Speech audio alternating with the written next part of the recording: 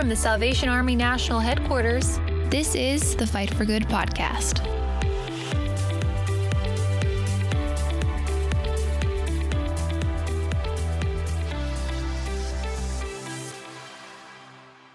Hi, everybody, and welcome to another version of the Fight for Good podcast. I'm your host, Lieutenant Colonel Tim Foley. And with me in the studio is our assistant to the editorial director, Michelle Caceres. Hi, Michelle. How are you doing? Good. How are you?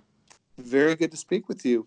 It's a little different today, and it may sound a little different, but it's because I happen to be on the other side of the world. I am in Bandung, Indonesia, while we're recording this. I'm conducting a Bringle Institute over here for officers of the Indonesia territory, and it's very exciting. But we wanted to take a little bit of time today to talk about an interesting book. Michelle had an interview with this New York Times best-selling author, Jeff Bethke. Now, I had heard the title of this book, but you tell our listeners how you ran across actually Jeff in the first place. Well, I think I'd mentioned this in other podcasts, but I had kind of Googled top Christian bloggers and influencers, and it's very rare that a male figure shows up. And so when I clicked on his profile, I started just kind of researching him, seeing what made him, popular.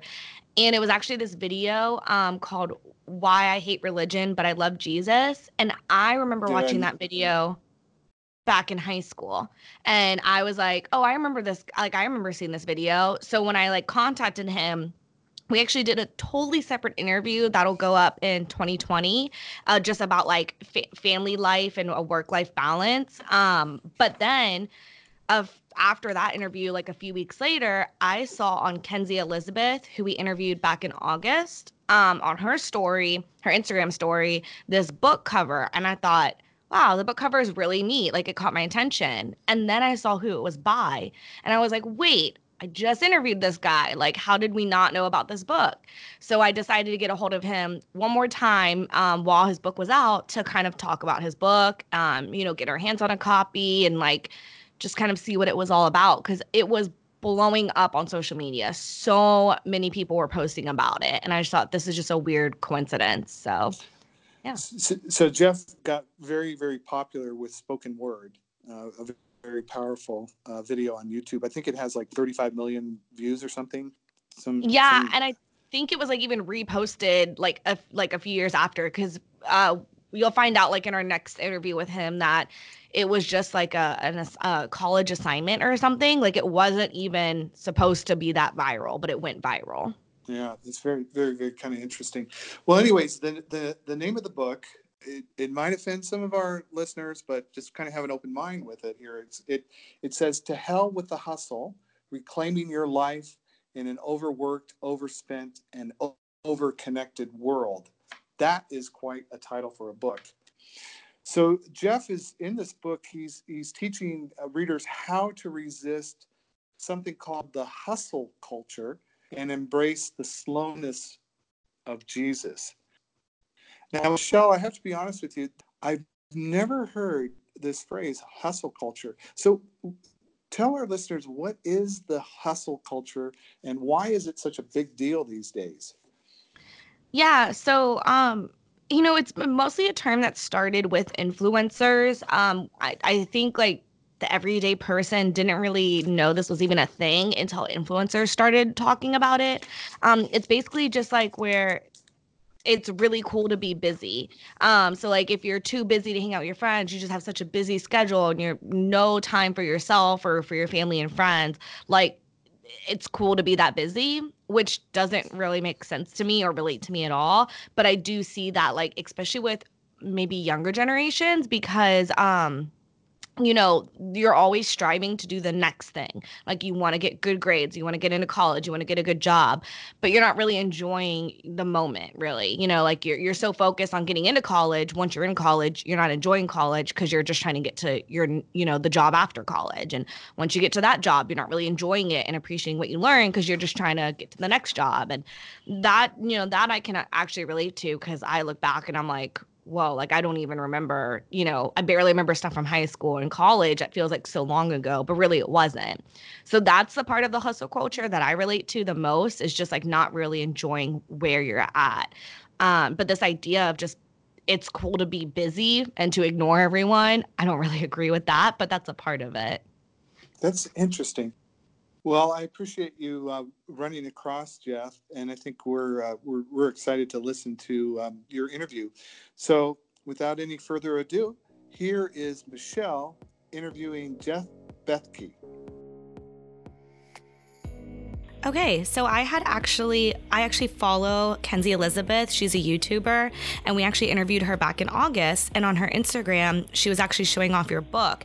And at first, I thought the cover was really cool. And then I saw your name, and I was like, wait, I just talked to him.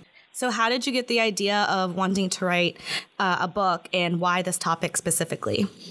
Yeah, so a lot of it came out of that first chapter. I mean, the story is a lot of that in that first chapter of just me and Alyssa kind of just got to this point of like, we felt like we were living the American dream, doing all the things we should have been doing, having kids at this age, a house at this age, marriage at this age. And it still was leading to, we kind of got all that and then said, man, we just felt busy, tired, burnt out, overworked, lonely. And so it kind of made us go back to the drawing board of like, what is this? Why is this? And kind of compared like cultural value system with the Lord's and what he has for us. And that was really where that kind of problem started to bubble up. Was the process hard? Like, when did you first kind of start writing? Was it hard to figure out how you wanted to organize it or what you wanted to say? Yeah, I mean, writing a book is never like easy at some level, that's for sure. But I have, fourth or fifth one now, and so what it takes to write a book and actually understanding that well, I think is easier, if that makes sense. And so so because of that, then I definitely feel like that part I knew what I was doing, but then still had to do all the hard work and put in all the sweat. But then also the life circumstances of it definitely made it feel easier too, because it just felt very much like coming out of what I was learning. Cool. And I think that you mentioned a part of your book where you talk specifically about finding a job. How people want to find a job that's good enough for their parents, is cool enough to tell their friends about, while also fulfilling what you want as a person. Do you think that your parents tried to set up a certain achievements for you when you were younger? And if they did, how did you feel about that? And do you feel like you kind of met their standards for that? Yeah, good question. Yeah, no, that was actually a quote from, I think, that BuzzFeed article called The Burnout Generation. And I think I would tell people, I recommend them to go read that article. And she talks about that, how like it's the standards are impossible now because we have to please our parents. It has to be a cool enough job for our friends to think is really cool. And then also like be fulfilling for us. So there's kind of all these standards that weren't really around, 50 years ago.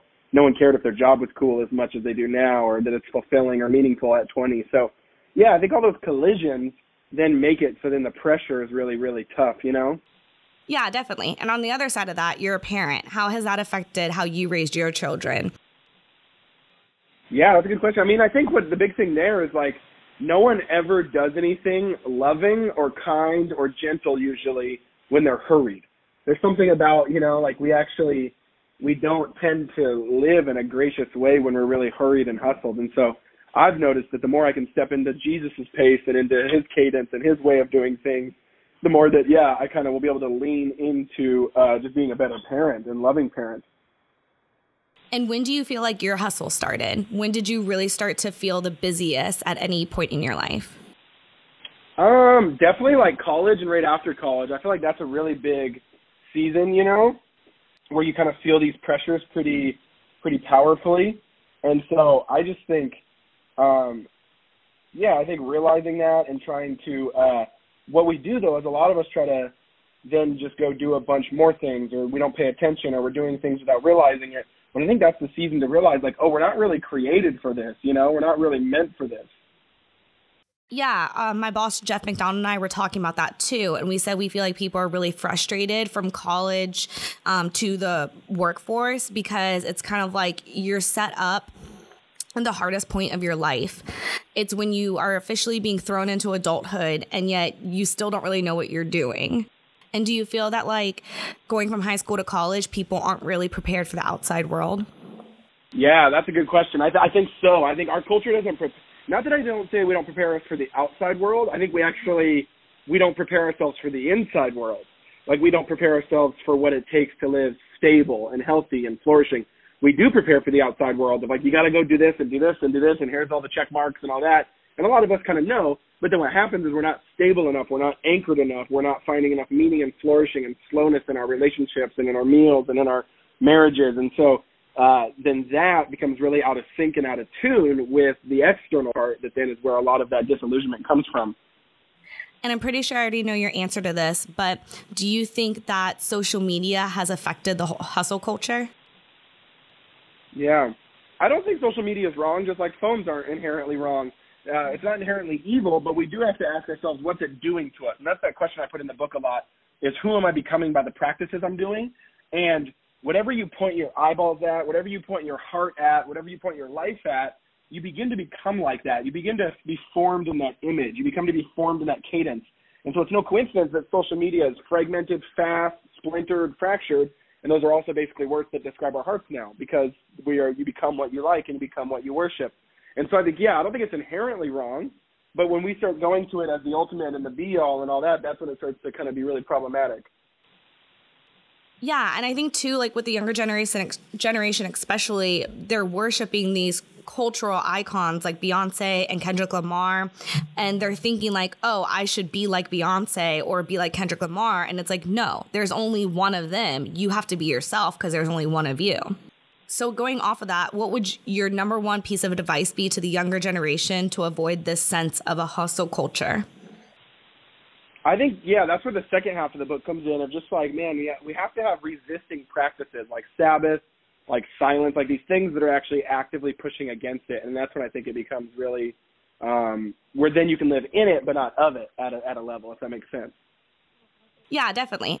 And just to play devil's advocate for a minute, you do mention in that same chapter about people who go to Coachella, Burning Man, Beyonce, Kendrick concerts, or these festivals and everything else. But what if those things do actually bring them genuine joy, and they're not just doing it for the Instagram post, but they actually really love music and big festivals and stuff like that? Would you say that that's okay to enjoy those things as long as they're staying true to themselves? Yeah, I think there's spectrums, there's totally spectrums of like why and what you're going to things and if it's giving you life. And so, I think something like this, a music festival, you can probably find some crazy stuff that's not good for you there, but you also probably can go there and just enjoy the music and enjoy the friendship. So, it kind of then depends on each person. Yeah, and as you may know, the Salvation Army works with a lot of people who are close to or already in poverty, and they don't have any other choices but to work multiple jobs. So what piece of advice would you give to them if they can't take the same type of break from the world as, like a social media influencer or as a Beyonce? They can't just stop working. What would your advice be to them? Yeah, I think that's a good question. I mean, I was raised by a single mom who had to work multiple jobs and also welfare and food stamps. So I totally understand that. I was born in that. And so, you have to just hustle just to eat. And so, I think it's reductionist to say that I'm trying to say, that just like, just take breaks more and rest more. There's a level of that, which is true. But at some level, a lot of this is just heart level things. Like, is your identity in your production in your work, or is your trust in the Lord? Do you believe that if God told you to stop, that he will take care of you and feed you? Do you believe that, you can do X, Y, and Z? And then things like community come in really strongly there, because community allows us to live in rhythm, even if we are living in really dire circumstances. And Israel itself, Israel was like almost like a peasant farming community thousands of years ago, and they were commanded to take a year off from their farming. That's crazy, right? Like, these weren't people of privilege. These weren't people with a lot of money. These weren't people that could take breaks.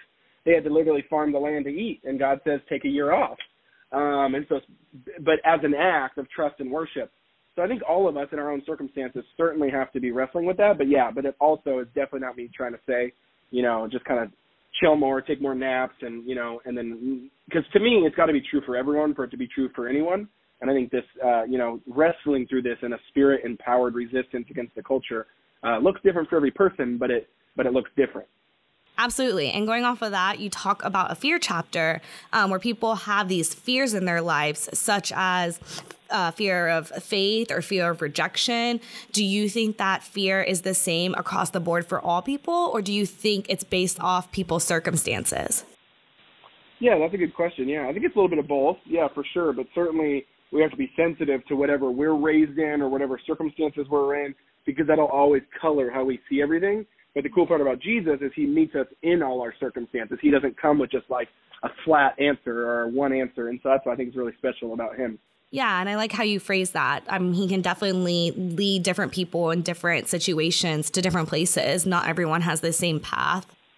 So without giving too much of the book away, what was your favorite chapter of this book and why? I really like the obscurity chapter. I think that's 6 or 7. I thought that was just a fun one to write. It was the most vulnerable and hard, so it was also hardest to write.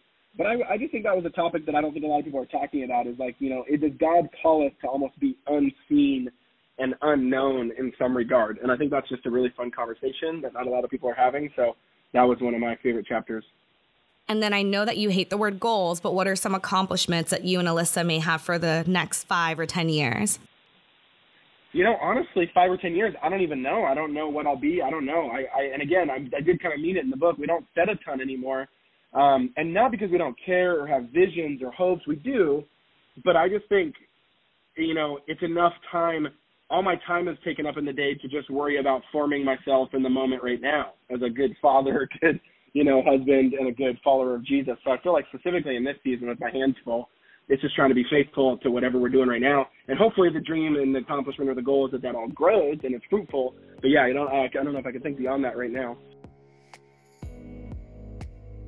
And that was Jeff Bethke.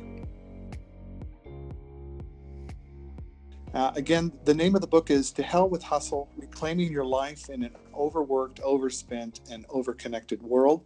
Well, until next time, this has been the Fight for Good podcast. I'm Lieutenant Colonel Tim Foley. I'm Michelle Katsaris. We hope you have a super fantastic day. Thanks for listening. Subscribe to Fight for Good wherever you listen to podcasts.